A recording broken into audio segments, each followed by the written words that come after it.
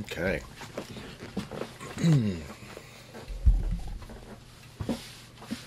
Well, good evening. Welcome to another lecture. This is our ninth, going through historical theology, specifically the doctrine of God and the Trinity. And again, looking at the objectives of the course. If you've forgotten, which I hope you haven't, we're going to be examining the development of the doctrine of God, especially the Trinity. We're really looking at the essence and the attributes of God as we see developed from really the beginning of the church up until the modern era. So we get to look at some key figures of the Christian tradition that were pivotal pillars of Christian theology, as far as the orthodoxy that we confess today as Christians. That was developed. Obviously, the Scripture is the backbone, is the foundation, is the true instructor. But as the church faces the heretical theology of the world, heretical teachings of the world, through the Scriptures, we refine our thought to remain glued to the text. But ultimately, we do end up developing doctrine that isn't even the nomenclature or the actual word itself is found in the text, but we utilize other truth, in a sense, outside of Scripture to help us articulate what Scripture does teach. So we're very thankful. We talk about the doctrine of God. It is a robust, mighty doctrine. It is inexhaustible. It is speculative. A lot of people don't like speculative theology, but there's a grammar to how we talk about God, and that's what we've been kind of, seeing progress as we've been going through our courses here. So tonight, probably should put that maybe on this side. Okay. There we go. So tonight we are going to be looking at a key thinker. Oop, I always mess the slides up. There we go. Gregory of Nyssa. So Gregory of Nyssa is one of the three of the Cappadocian, the trio. The Cappadocians, they are part of the Eastern Church, and these three guys, and God likes threes, but these three guys, Gregory of Nyssa, Gregory of Nazianzus, and Saint Basil the Great, were truly, truly momentous figures in the development of the doctrine of the Trinity. So we're going to start with Gregory tonight, looking at various treatises that he had written, and we're going to be really going through this grammar that we start to see emerge in pro-Nicene theology.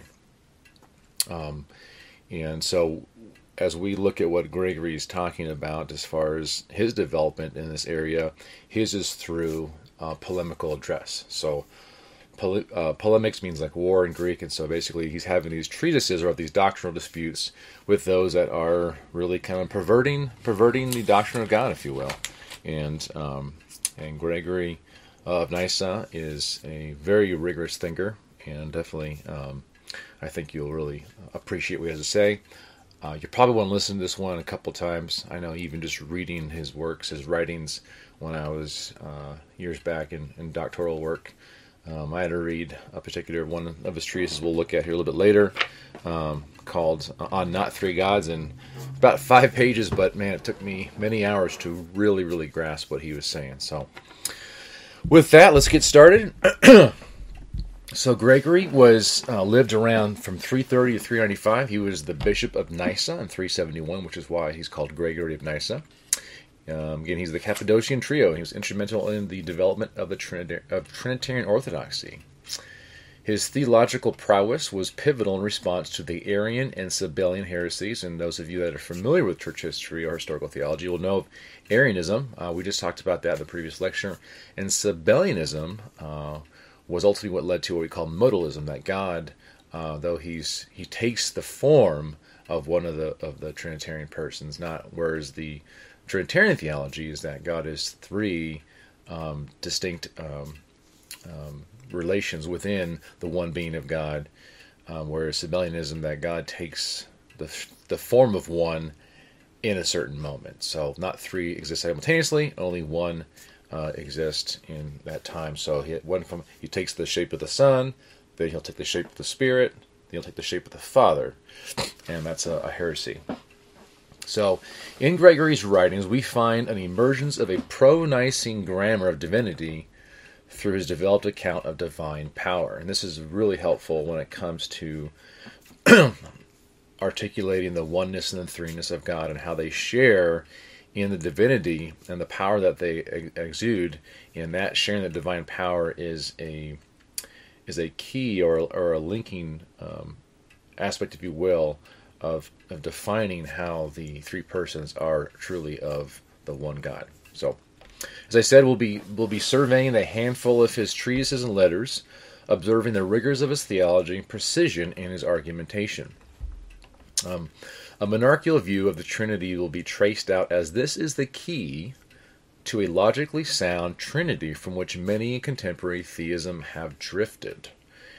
Trinitarian theology has been a kind of all the rage in the last probably 30 years, 20, 30 years, maybe a little more, but really the view that modern theology kind of moved to was away from Orthodox Trinitarianism. So that's the reason why I'm also doing these courses, or these lectures, to kind of really get us back to the classical tradition. So, his longest dogmatic treatise is called Against Eunomius, and it is an erudite piece of work. I will say that again. It is truly an erudite piece of work. In this treatise, Gregory leaves no stone unturned as he dismantles Eunomius' claims and objections, responding to his abuse of our Father and God. Now, it's not my intention to trace out the barrage of counterattacks on Eunomius. So one observe... excuse me. As I said, I always do that in every single lecture. All right. So one observation in this treatise is that Gregory goes to great lengths responding to Eunomius' misunderstanding of ungenerate and generate, i.e., the Father who was ungenerate and the Son who was generate. And this was another aspect of the embroiled battle of the Arian controversy. Now, we will not spend much time in this treatise other than to exposit Gregory's views on the essence and attributes of God. Some exposition will include elements of it as they pertain to the subject matter, but also to get a general sense of the argument. The key point of debate was whether the Son has the same nature as God the Father, because he is from the Father. So the Arians tried many tactics to show that the Son, though mighty and powerful, was nevertheless not of the same essence as the Father. Gregory writes two responses to Eunomius, refuting his claim that because the Son is generate from the Father who is ungenerate, then he is not eternal like the Father. Therefore, there was a time when the Son was not. And I mentioned that in our last lecture. That was the Arian controversy. There was a time when the Son was not. Gregory goes to the mat with Eunomius, because his problem is he's confusing terms and categories. And that's why I mentioned about how the kind of precision that Gregory lays out for us, and he just bit by bit, rigorously, theologically, methodologically dismantles Eunomius. So ungenerate and generate pertain to the relations between the Father and the Son. Eunomius argues that the Son being generated from the Father, who is ungenerate, means that there was a time when the Son did not exist. Thus, he was generated from the Father. So he's thinking more along the lines of human generation, right? Obviously, there was a time when I didn't exist, but then my parents generated me. Okay, so Eunomius here, he's confusing relations with essence. That's important. Relations with essence. He's confusing those two. But Gregory sees through his sophistry and refutes him. So there's definitely a lot of snarkiness going on in these debates, just so you guys know. It's kind of funny. But anyways, so here are some of Gregory's remarks explaining the divine economy. He writes, "For there with the Father, unoriginate, ungenerate, always Father. The idea of the Son as coming from him, yet side by side with him, is inseparably joined. And through the Son, and yet with him, before any vague and unsubstantial conception comes in between, the Holy Spirit is found at once in closest union, not subsequent, in existence to the Son, as if the Son could be thought of as ever having been without the Spirit. Pause there. A lot of words. Very clunky. But he's trying to be thorough in what he's saying. And he says, but himself also owning the same cause of his being, i.e., the God over all, as the only begotten light, and having shone forth in that very light, being indivisible, neither by duration nor by an alien nature from the Father or from the only begotten. There are no intervals in that pre-temporal world, and difference on the score of being there is none. It is not even possible, comparing the uncreate with the uncreated, to see differences, and the Holy Ghost is uncreate, as we have shown before. It sounds a little confusing, but we'll talk through this. So when it comes to the essence of God, Gregory holds to the true faith position, which says the essence of God is incapable of being grasped by any term or any idea or any other device of our apprehension. End quote. And while this designation is accepted by all as proper of the Father, orthodoxy holds that the only name given which fully represents that which is beyond reach of human utterance is the name above all names, Philippians 2:9, of the only begotten Jesus Christ our Lord. The words of John the Apostle tell us that all that the Father has is the Son's. It's John 3:35 and 16:15. Therefore, the Son is God of God. We find the substance of Gregory's doctrine of God in his answer to Eunomius' second book. It is much shorter than the first, and then we get into his shorter treatises devoted specifically to the Holy Spirit and the Holy Trinity. Excuse me. He also provides some remarks on the errors of taking the anthropomorphic language too far. Do you remember what anthropomorphic language is? If you don't, go back a few lectures and I will tell you. Hold on a second. Sorry I'm not so polished here. I got a bit of a runny nose today. But I'm too lazy to pause the camera. Okay. A letter to his brother Peter, where Gregory analyzes the terms ousia and hypostasis, providing the clearest understanding and use of these terms in the Cappadocians' theology. I have a footnote. I'm not worried about that. Okay. Lastly, and most contributory to the classical doctrine of the Trinity is his Tu Oblabius on not three gods. And we'll be looking at that in more detail later on. In his second book, Gregory continues his response to Eunomius regarding the generate-ungenerate debate. He begins with the foundational claim, which Eunomius agrees that the Godhead is by nature simple. It is indivisible and without composition. As to disagreement, Gregory writes, our Orthodox confession teaches us to believe in the only begotten God, so that all men should honor the Son even as they honor the Father. These men reject the Orthodox terms whereby the greatness of the Son is signified as on a par with the dignity of the Father. End quote. So, divine simplicity is a point of contention because, as Gregory argues, the Son is of the same essence as the Father, thus so he too is simple and incomposite. Simplicity is the divine essence. Elsewhere, Gregory notes God has a logos. And he would be without reason if he did not. We talked about this in the past, about Christ being the wisdom and the power of God. If God did not have his logos, if he did not have his wisdom, he wouldn't have reason.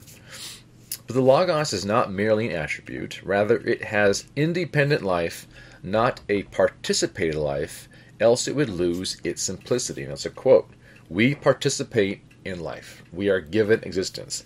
Independent life is a necessary being, ultimately is simple in its essence, and that is who God is. Furthermore, the Logos has a will, but it must be equal with its power because, quote, a mixture of choice and impotence would, again, destroy the simplicity, end quote. I hope you see where he's going with that, right? It must be equal. It must be one. So his will and his power and his goodness and his love and his justice and all those things are one. Gregory goes on with precision, hammering out the point that the Son's essence is simple as the Father's, though he has generated his essence Though he is generated, his essence is not generated. Remember, we're talking about relationship. We can't confuse essence and relationship. It's his relation that is generated, not his essence.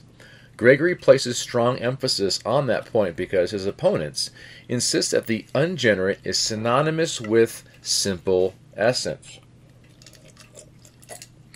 Therefore, you can track with me here, if the Son is generate, then he could not have the simple essence as the Father. Again, confusion of relations and essence. In demonstrating the illogical nature of his opponent's claims, Gregory pins them into a corner whereby they need to either accept the distinction denoted by the terms ungenerate and generate as proper to either person, not their nature, or they must side with Sabellius, who is the father of modalism.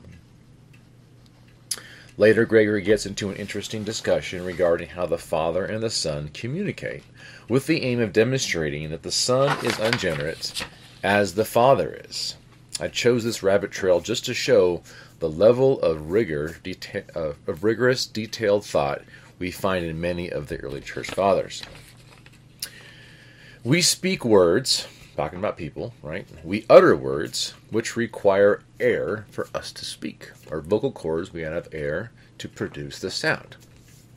So then, Gregory asks, what is the medium of how the words are exchanged between bodies? Gregory talks about atmospheric space differing in its nature from the nature of human bodies. It's interesting to see the level of scientific understanding as early as we see in the Church Fathers, whereas many moderns are guilty of, I think the term that C.S. Lewis coined was chronological snobbery. Yeah, chronological snobbery, thinking that humans didn't have a developed scientific understanding of the world in pre-modern times. Now, Gregory's point in asking this question is to then look at God who's immaterial without a body. What medium is there between the Father and the Son to communicate? And this is what he says.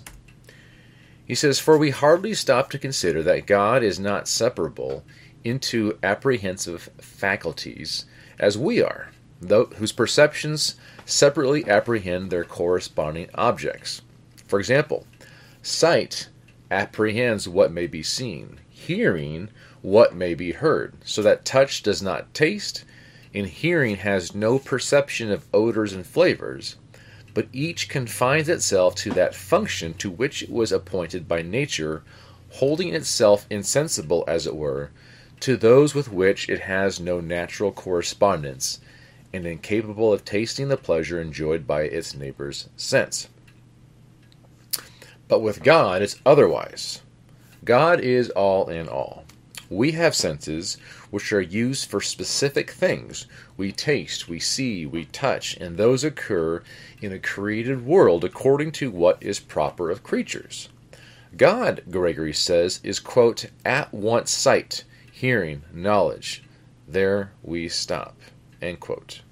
He continues, for it is not permitted us to ascribe the more animal perceptions to that refined nature, end quote. So the point that Gregory is getting at is that the Son communicates with the Father prior to creation. So if the Father and the Son communicate, what medium exists and must need to exist in order for the Father and the Son to communicate, end quote. The Son and the Father are before creation. Voice and speech came to be in creation. The answer? There is no medium between the Father and the Son because there is no separation. There is no disconnection. The Father and the Son are inseparable, having a, quote, union and blending of spiritual with spiritual through their identity of will, end quote. I think it's a great analogy to where he works through when it comes to how we speak. And obviously, Scripture is communicating a language in a way that we can understand. But obviously, there is communication that we see going between the Father and the Son. But they don't speak in the way that we do in a created type of atmosphere or world or a created medium. They're unified together as one. So their one will is how they ultimately communicate. Gregory addresses an objection from the creation account in Genesis. He says, isn't this a case where the Father is speaking to his Son? Gregory notes that the Father and the Son are inseparable and have an identity of will. But in the creation account, it seems that the Father is sharing his will with the Son by speaking. If they are of one will and share that identity because they are in union, why is the Father speaking to the Son in a manner that seems like he is communicating his will to him, and then he creates? Interesting question. Now, maintaining a consistent metaphysical understanding between created and uncreated, Gregory reminds us of the medium of Scripture that has been given to us, written in our language and conception of the physical world, to help us comprehend things of God. A little footnote here. Regarding the place and importance of Scripture in constructing theology, Gregory writes, quote, "We make the Holy Scriptures the rule and the measure of every tenet. We necessarily fix our eyes upon that and approve that alone which may be made to harmonize with the intention of those writings." End quote. So getting back to our lecture here. We believe that God creates by speaking. However, we have no way of understanding what the actual act of creating is.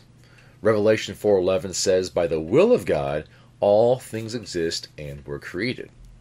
Moses records God's demonstration of the power of his will through the medium of human language, so that we can comprehend in some manner God's act of bringing the world into existence. Gregory writes, "The scriptural account of the creation is the learner's introduction, as it were, to the knowledge of God, representing to our minds the power of the divine being by objects more ready to our comprehension, for sensible apprehension as an aid to intellectual knowledge. On this account," let me restate that. I think the parenthesis kind of messed it up here. So, the power of the divine being by objects more ready to our comprehension. On this account, Moses, by saying that God commanded all things to be, signifies to us the inciting power of his will, and by adding, "and it was so," he shows that in the case of God, there is no difference between will and performance. End quote. By his will, God creates. He speaks everything into existence. Nothing is too hard for him. God, by his wisdom, has gifted us with speech to match the capacity of our natures. The divine nature is vastly different from ours in that nothing is univocal between us. Univocal means uni-voice or one voice. It's not the same. It's analogical. At this point, Gregory is referring to anthropomorphic language in Scripture used to describe things about God that are like our understanding, so that we get to know what God is like, because we can't truly understand what God is. Importantly, especially in our modern context, Gregory is emphatically against taking passages of Scripture literally that speak of God having eyes, fingers, feet, or smells. To do so is to make God an anthropomorphous deity after the similitude of what we see among ourselves. The problem was that rigid anthropomorphic language puts us dangerously close to bringing the Creator as he is down to the creature. And we deal with that problem now. Our language as pastors and theologians can get sloppy at times when we're describing things about God. Now, granted, God has given us language to express what God is like, and that's the point of it. We say what God is like. We cannot say as he is.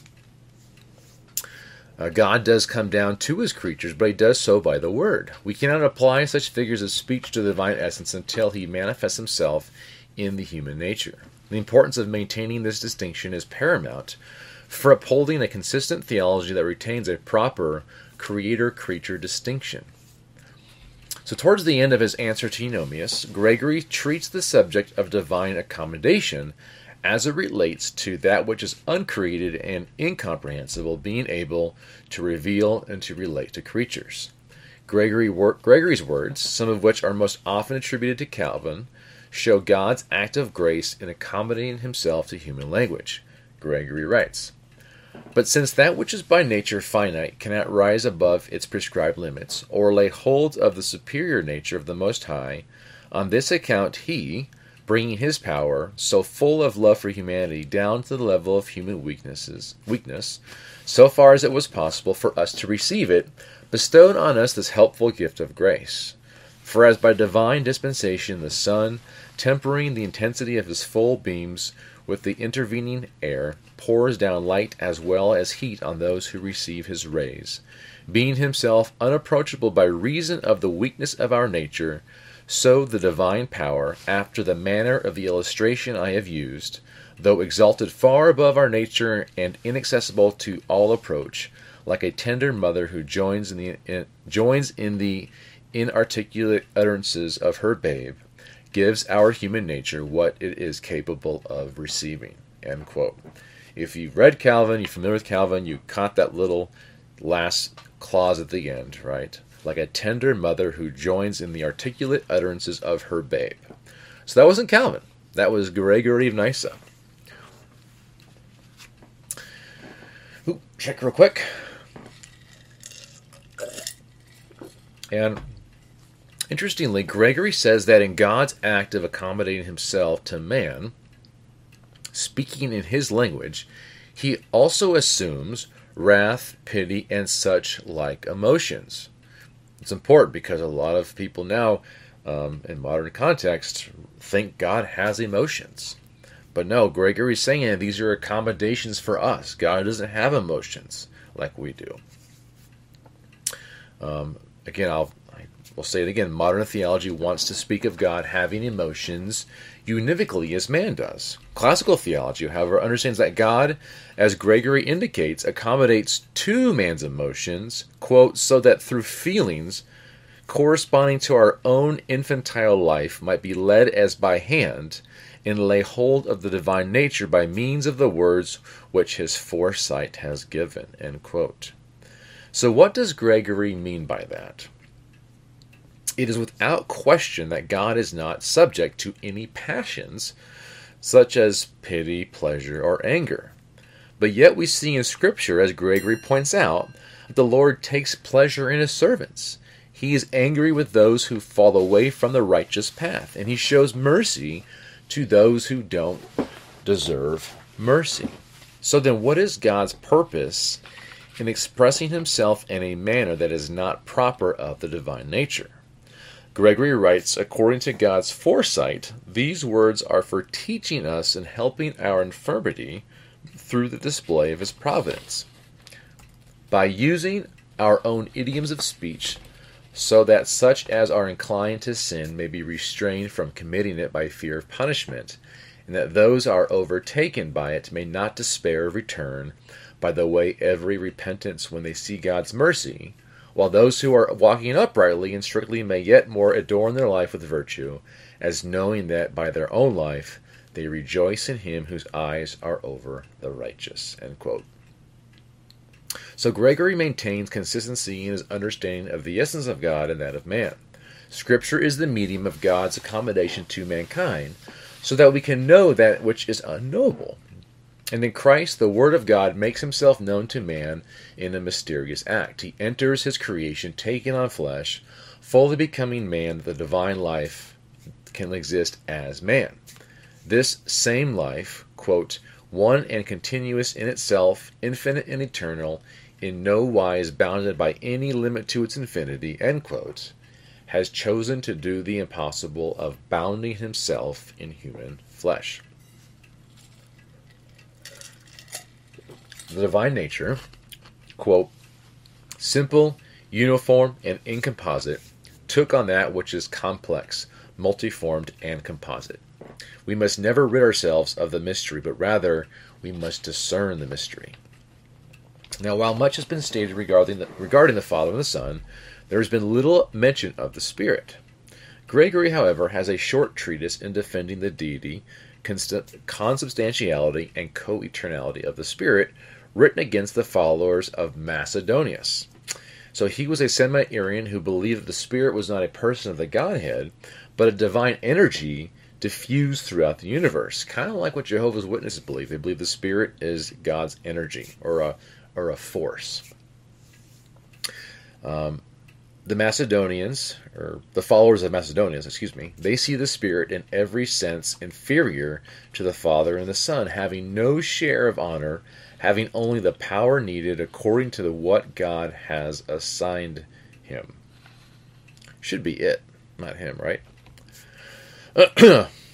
At the onset of his treatise, Gregory, following the form of the true faith as articulated in the Nicene Creed, says, "We, for instance, confess that the Holy Spirit is of the same rank as the Father and the Son, so that there is no difference between them in anything to be thought or named that devotion can ascribe to a divine nature. We confess that, save his being, contemplated as with particular attributes in regard of person, the Holy Spirit is indeed from God, and of the Christ, according to Scripture, but that, while not to be confounded with the Father in being never originated, nor with the Son in being the only begotten, and while to be regarded separately in certain distinctive properties, he has in all else, as I've just said, an exact identity with them." So again, he wants to make sure that he's not confusing the relationships, because we would say that the Father is never originated, right? He's unoriginate, so the Spirit can't be. The Son is the only begotten, well, the Spirit can't be. So he has a distinct relation to the Father and the Son coming from the Father through the Son. Or as the Filioque would have it, is that the Spirit comes from both the Father and the Son, and we'll get into that a little bit later. Gregory's response to his opponents is amusing because there is no need to generate a new, profound argument to make his case. Rather, he says, quote, "What then shall be our way of arguing? We shall answer nothing new, nothing of our own invention. We shall fall back upon the testimony of Holy Scripture." End quote. Scripture reveals the divine qualities of the Spirit, clearly, which means the Spirit, exactly as the Father and the Son, is also, quote, "simple, uniform, and incomposite," end quote, having all the perfections of true deity. And then Gregory, like we see often in many of the Fathers, gives support to his argument by way of a material analogy, using fire as an example. He writes, "Fire naturally imparts the sense of heat to those who touch it with all its component parts. One part of it does not have the heat more intense, the other less intense, but as long as it is fire at all, it exhibits an invariable oneness with itself in an absolutely complete sameness of activity. If in any part it gets cooled at all, in that part it can no longer be called fire. For, with the change of its heat-giving activity into the reverse, its name also is changed. Fire is fire through and through, not having parts that can be more or less fire. For it is all fire. If it can be cooled, it is no longer called fire. Likewise, the Spirit has all the divine perfections fully and completely. If it could change to the reverse, it would need to be changed because it would no longer be divine." Gregory's point is that Scripture reveals that the Spirit has all the qualities of the Father and the Son. Therefore, he must be called divine as the Father and the Son. If he had any quality that was not proper to the divine essence, then he could not be worthy of glory, and he would not be the Holy Spirit. Gregory observes the perfections of the Spirit as of the Father and the Son, as Scripture teaches. The Spirit is, quote, "absolutely good and omnipotent and wise and glorious and eternal. He does not possess these attributes in measure only, as an emanation of God might have. The Holy Spirit is single and simple in every respect equally, is himself goodness and wisdom and power and sanctification and righteousness and everlasting and imperishability," end quote. After his treatise on the Spirit, we come across a short treatise on the Trinity, the Godhead, and the Spirit, which is in response to the assertion by an opponent, his name is Eustathius, that the Trinity implies three gods. Gregory begins with clarity, quote, "We anathematize any man who says that there are three gods and hold him to be not even a Christian," end quote. That'd be a great bumper sticker or to put back on your window. "We anathematize any man who says that there are three gods and hold him to be not even a Christian." I just might do that. I just might do that. Gregory briefly explains the charge from Eustathius, which, quote, "we divide the persons and do not employ any of the names which belong to God in the plural," end quote. His charge is that he speaks of the three persons, but only one Godhead having power, instead of speaking of three as having power, goodness, etc. Scripture, says his opponents, does not support such a doctrine. Gregory immediately replies to this charge, and he writes, quote, "Let the inspired Scripture then be our umpire, and the vote of truth will surely be given to those whose dogmas are found to agree with the divine words," end quote. Gregory refers to Colossians 2:9 and Romans 1:20, demonstrating the Scriptures confine us to one God, speaking of Christ having the fullness of deity and the creation indicative of his divine power and Godhead. To speak in plurals of power and deity is to fall into tritheism. His opponents see that the Father is God and the Son is God, but render the Spirit as having power from the Father and the Son, but is separate from the divine nature, thus also the divine glory. In response, Gregory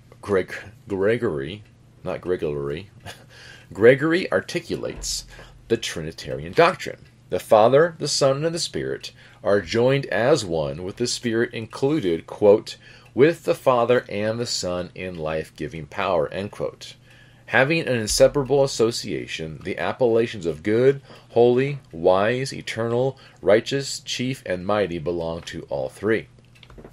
Gregory then grounds his claim with simplicity language, stating, quote, "For all the divine attributes, whether named or conceived, are of the like rank one with another, in that they are not distinguishable in respect of the signification of their subject, but the thing to which all the attributes point is one. And if you speak of God, you signify the name whom you understood by the other attributes," end quote. And from this understanding of the divine essence, when we see its operations in Scripture, all three, for example, sanctify, give life, light, comfort, and other graces. Gregory's approach that we see is thoroughly biblical. The Scripture manifests the identity of God in his operations in creation and redemption. And since the Scriptures testify that the Father, the Son, and the Spirit operate in a manner that is proper to God alone, and in one motion, sticking with the divine Scripture, Gregory affirms that we must conclude that each is fully God, having the, quote, "undistinguishable character of their divine substance," end quote. Oh, excuse me, jaw's hurting a little bit. All right. We are now going to be looking at Gregory of Nyssa's On Not Three Gods to Ablabius. I think this is really a pivotal work that you should read. I recommend you can find it free on the internet, or if you have the Church Fathers series that's out there. Hendrickson published that one, but again, this is all free, but I would look up this one. Specifically, it's a short treatise on Not Three Gods to Ablabius. It's a very complex argument that Gregory lays out in response to the claim that three divine persons equal three gods. So I think this is kind of like probably one of the most profound treatises in the Church Fathers when it comes to articulating the divine persons and not being guilty of tritheism. So I recommend reading it, going through it. I told a few people before to get it, to read it, and it's not very long, but then try to then explain it in your own words. And if you do that, you'll have it down. So we're going to go through it here. So basically put, Ablabius, it's his opponent, it's a person. It's his opponent that he's having a debate with. But he charges Gregory with teaching that there are three gods. Now, this might be an objection that we have come across or have had to explain to others, even to Jehovah's Witness. They come knock on your door, and they are ready for the debate. They're ready to knock down your Trinitarian perspective. So I think if you can maybe really work through this and understand this, it might be a really good way of defending the deity of Christ. And it's a little complicated. Like I said, you probably want to listen to this again, but definitely get the the treatise on Not Three Gods, Two Oblivious. Anyways, okay. So, Gregory's Trinitarian theology, again, he's an Eastern father, differs from the Western view, most notably in its monarchical form, which was consistent with many of the early church fathers. This kind of really changed later on in the Latin fathers, specifically with Augustine. Now, there's some debate that they were really kind of opposites, but really, I think later studies have really shown there's much more cohesiveness between the two. So, the Eastern view posited that to affirm one God, there must be one God. Simple enough. And as that one God, the Father, which Scripture and the early creeds of the Church affirm, is the source from which the Son and the Spirit come. Now I have a little footnote here because this is what's called the Filioque controversy. I recommend seeing Robert Leatham's book, The Holy Trinity in Scripture, History, Theology, and Worship. It's a very good summary of it, but I have a little note here. We'll just kind of briefly state about what it is. So it's with the intentions of advancing an ecclesial response against the Arian claim that Christ was a created being, a 6th century church council in Toledo, Spain, added the word filioque, which means and the Son, to a creed describing the procession of the Holy Spirit, thereby affirming that the Holy Spirit was sent by the Father and the Son. The Eastern Church objected to the addition because it was a speculative move beyond what Scripture teaches about the Spirit. While there were other factors, this controversy initiated the formal schism of 1054 between the Roman Catholic and Eastern Orthodox churches. The debate pertains to the problem of affirming Jesus as the source equal to the Father in sending the Spirit. Reason being, to be monotheist, there can only be one source, who is the Father. If Jesus is the source as the Father is, then we have two gods. So I think you can see the logic of the argument, and that's ultimately what also the Cappadocians are championing as well, as being monarchialists, or monarchists, however that word would how you would ever apply that. But anyway, it's a monarchical form, and I find this view very, very persuasive. I know when I went through this, I thought, wow, that makes a lot of sense, and I think it was really helpful in explaining the deity of the three persons, all sharing of the one God. Hold on a second here, my jaw is... when I do these lectures, my jaw gets really tight. So we moderns see such language and think Gregory is drifting away from a Trinitarian doctrine. However, that is not the case. The Son and the Spirit are of the same nature as the Father. Same essence, same nature, everything. According to Gregory, when the divine persons are referenced together in the New Testament, we see an order in the Godhead. So he's grounding this in the biblical text. The one God, the Father, one Lord, Jesus Christ. Example he gives is 1 Corinthians 8:6. And if you know that text, you know exactly what I'm talking about. It kind of lays out this kind of order or taxonomy, if you will, to be more, it's like one of those $50 words, taxonomy. Excuse me. For Gregory, what classifies all three to be of the same nature is their power and activity as manifested in creation and Scripture. And if you remember in the very beginning, I talked about their energy and power is what ultimately makes them of the divine essence. This letter details Gregory's development of this argument to demonstrate that we believe in one God, not three gods. The crucial issue in the debate concerns the grammar of divinity. Louis Ayres, a historical theologian, really well known, he wrote a great work about this.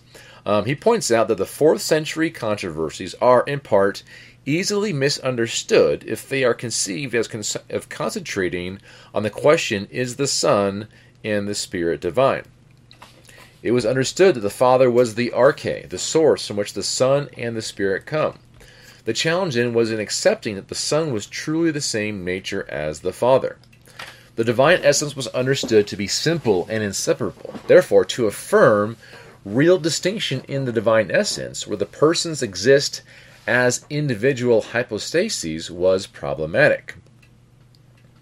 A little footnote here, there's a letter that Gregory writes to his brother Peter, where he analyzes the terms ousia and hypostasis. And here, this is probably like the clearest understanding of these terms in the Cappadocians theology. It is called Letter 35 to Peter, his own brother, on the divine ousia and hypostasis in Anna M. Silvas, Gregory of Nyssa, The Letters, Introduction, Translation, and Commentary, Gregory of Nyssa, The Letters. That's a book by Brill. Super expensive. Not going to find it, but yeah, if you want to, might be able to find it free PDF online. That's usually how a lot of stuff can be found these days. Anyways, where's that? Okay. So, as noted, it is the grammar of divinity that needs developing. Gregory's approach marks a broad shift in pro-Nicene theology in his discussion of the Son being homoousios with the Father, sharing the divine essence, while both the Son and the Spirit coming from the Father and acting in creation. On the surface, Ablabius' charge seems valid. How is our belief in a triune God consistent with monotheism? Gregory begins his letter by stating Ablabius' argument, which goes like this. Peter, James, and John, being in one human nature, are called three men, and there is no absurdity in describing those who are united in nature, if they are more than one, by the plural number of the name derived from their nature. If, then, in the above case, custom admits this, and no one forbids us to speak of those who are two as two, or those who are more than two as three, how is it that in the case of our statements of the mysteries of the faith, though confessing the three persons and acknowledging no difference of nature between them, we are in some sense at variance with our confession when we say that the Godhead of the Father and of the Son and of the Holy Ghost is one, and yet forbid men to say there are three gods? See what he's saying? Gregory is very forthright about the difficulty of this problem. We have a language issue. We enumerate the divine persons, but do not admit their plurality as we would Peter, James, and John. We would say they have the same nature as humans, but we designate them as distinct beings from each other. Thus we have three men. Whereas when it comes to the persons of the Godhead, each having the divine nature, we do not have three gods. Now Gregory delineates this further. So when we speak of men, we say Luke is a man or Stephen is a man, but we don't say Stephen is Luke or Luke is Stephen. There's a separation of persons, beings, though having the common nature of man, they are considered separate from each other. Man isn't proper to Luke. It is common to him, as it is to Stephen, to any other man that has lived, lives, or will ever live. The nature of man is inseparable, not capable of increase or decrease. Although it appears in a plurality, it is nevertheless complete and not divided with the individuals, Stephen and Luke, who participate in it. Gregory points out that the challenge is in the manner of how we speak about people. We refer to groups, people, an army, or a mob in the singular. Though understood to be a plurality, man is still considered one, even though the one nature of man is exhibited to us as a plurality. As it pertains to God, we have to confess that God is one according to Scripture, Deuteronomy 6:4, though the name Godhead extends through the Holy Trinity. The disparity lies in what we know the disparity lies in that we know it is improper, quote, in case of human nature, to extend the name of the nature by the mark of plurality, end quote. Even though an army is made up of a plurality, the human nature is only one. It is not multiplied. Thus, with God, it is improper for us to associate the name Godhead with the divine nature because, as Scripture teaches us, the divine nature is unnameable and unspeakable. So, whatever name we use to speak of the divine nature, such names cannot signify the nature itself. So what does Gregory mean by that? And he writes, For we may say, it may be, that the deity is incorruptible, or powerful, or whatever else we are accustomed to say of him. But in each of these terms we find a peculiar sense, fit to be understood or asserted of the divine nature, yet not expressing that which that nature is in its essence. For the subject, whatever it may be, is incorruptible. But our conception of incorruptibility is this, that that which is not resolved into decay. So when we say that he is incorruptible, we declare that his nature does not suffer, but we do not express what that is which does not suffer corruption. End quote. We do not perceive divinity directly. Rather, we do so by a process of what Gregory calls epinoia, or the process of abstracting conceptions or reflecting on the things about God based upon what he has revealed to us in creation and Scripture, which provides us a guiding grammar to speak analogously, though truthfully, about God. Another drink. However, we maintain the understanding that we cannot know God in the truest sense. Somehow we can touch God, however, he always remains unknown. Gregory says this process of epinoia is continual. Elsewhere he writes, quote, "But in applying such appellations to the divine essence, which passeth all understanding, we do not seek to glory in it by the names we employ, but to guide our own selves by the aid of such terms towards the comprehension of the things which are hidden." End quote. Gregory notes that we use the name Godhead to describe God's activity. His nature is unknown to us, as watching over us, seeing, or beholding. The three persons are ascribed each of these activities in Scripture. In Psalm 84:9, David says of the Father, quote, "See, O God, our defender," end quote, in which sight is a proper operation of God. In Matthew 9:4, Jesus sees the thoughts of those who condemn him, questioning his power to pardon sinners. In the classic passage of Ananias and Sapphira of their lying to Peter in Acts 5:3, in which the Holy Spirit is the true witness of this act, in that he was aware of their secret actions, sharing with Peter what he observed. So in Gregory's analysis of the term Godhead, whereby each member of the Trinity is engaged in the same activity of seeing, he concludes that, quote, "If the activities are the same, then the power which gave rise to them is the same, and the ineffable divine nature in which that power is inherent must also be one." End quote. But Gregory admits that this argument is not satisfactory. The three gods claim still has relevance because mankind, having the same nature, does the same things proper to humanity, which are appropriately spoken of as three. And he says it's like three orators, three shoemakers, we can say three doctors, three artists, right? So, understanding this issue, Gregory moves on to bring the apparent contradiction to a close. As it pertains to the common example of humanity, we understand that each of those activities are done by separate individuals, quote, "according to the special character of each one's operation," end quote. And therefore, Gregory writes, these pursuits would be considered many. However, as it pertains to the divine nature, Gregory writes, "We do not similarly learn that the Father does anything by himself in which the Son does not work conjointly, or again, that the Son has any special operation apart from the Holy Spirit. But every operation which extends from God to the creation and is named according to our variable conceptions of it, has its origin from the Father and proceeds through the Son and is perfected in the Holy Spirit.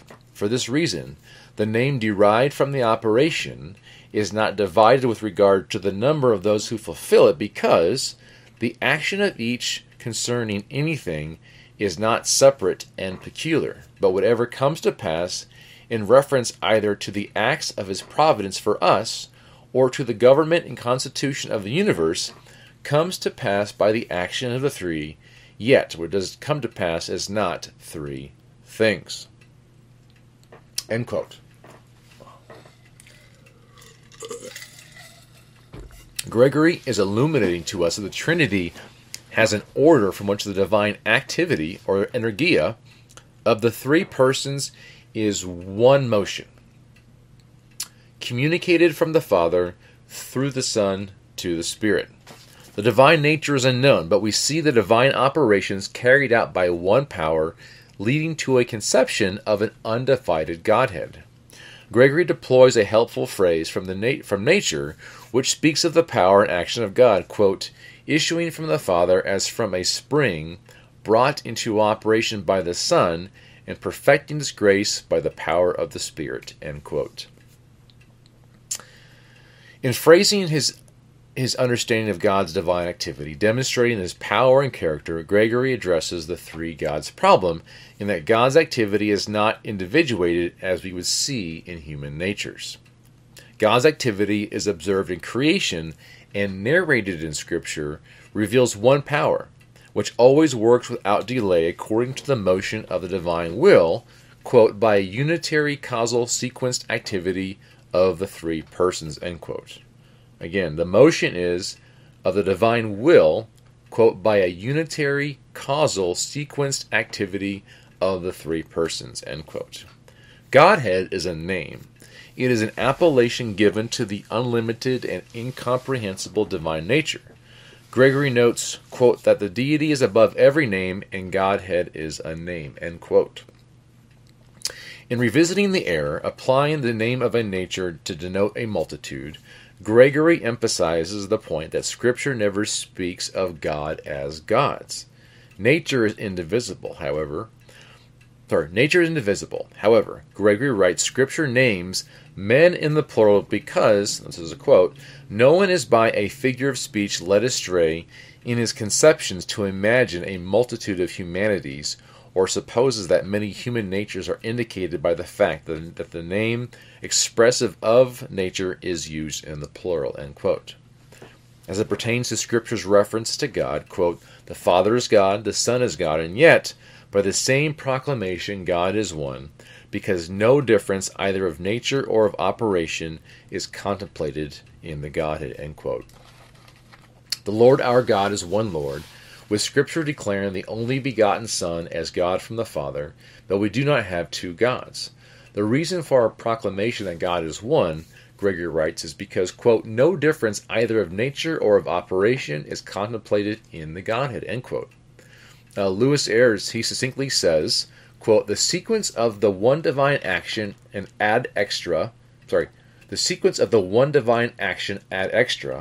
reflects the nature and order of God's internal generation, and in both the same sequence of causality is operative. Remember, ad extra is outside, the work's done outside of God's self.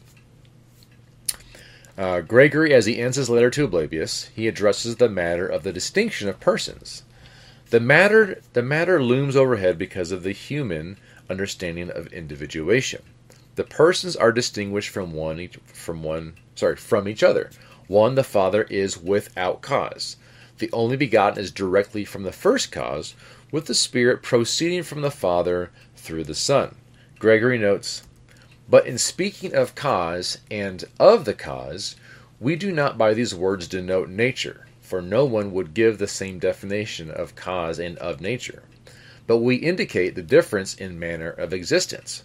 For when we say that one is caused, and that the other is without cause, we do not divide the nature by the word cause, but only indicate the fact that the Son does not exist without generation, nor the Father by generation, end quote. So his point is that generation presents the mode of existence, but what exists is not indicated by the phrase generation.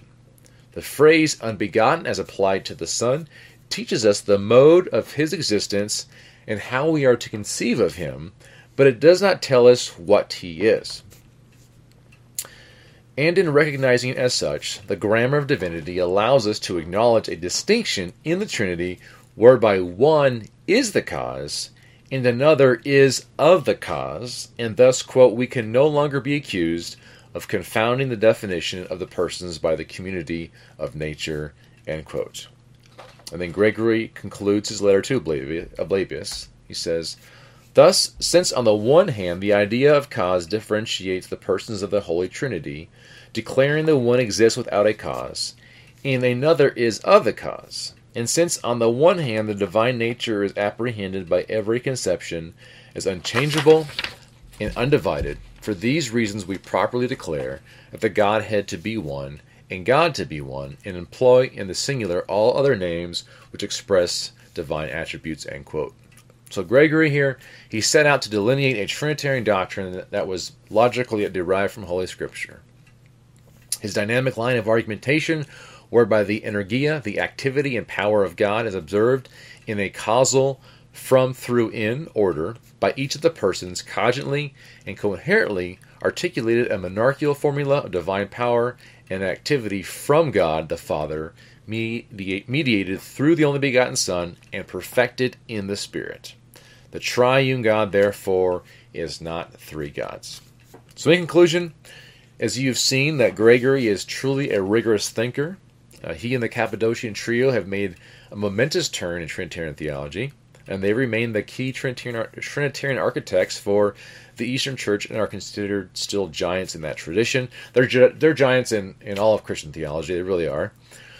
So next lesson we will look at Gregory of Nyssa, observing the profound thought that he brought to the table in the development of the doctrine of God and the Trinity. So again, I recommend you probably want to listen to this again. And as I mentioned, I would highly recommend finding his On Not Three Gods. You can find it free on the internet. But thanks again for joining us, and we will see you next time.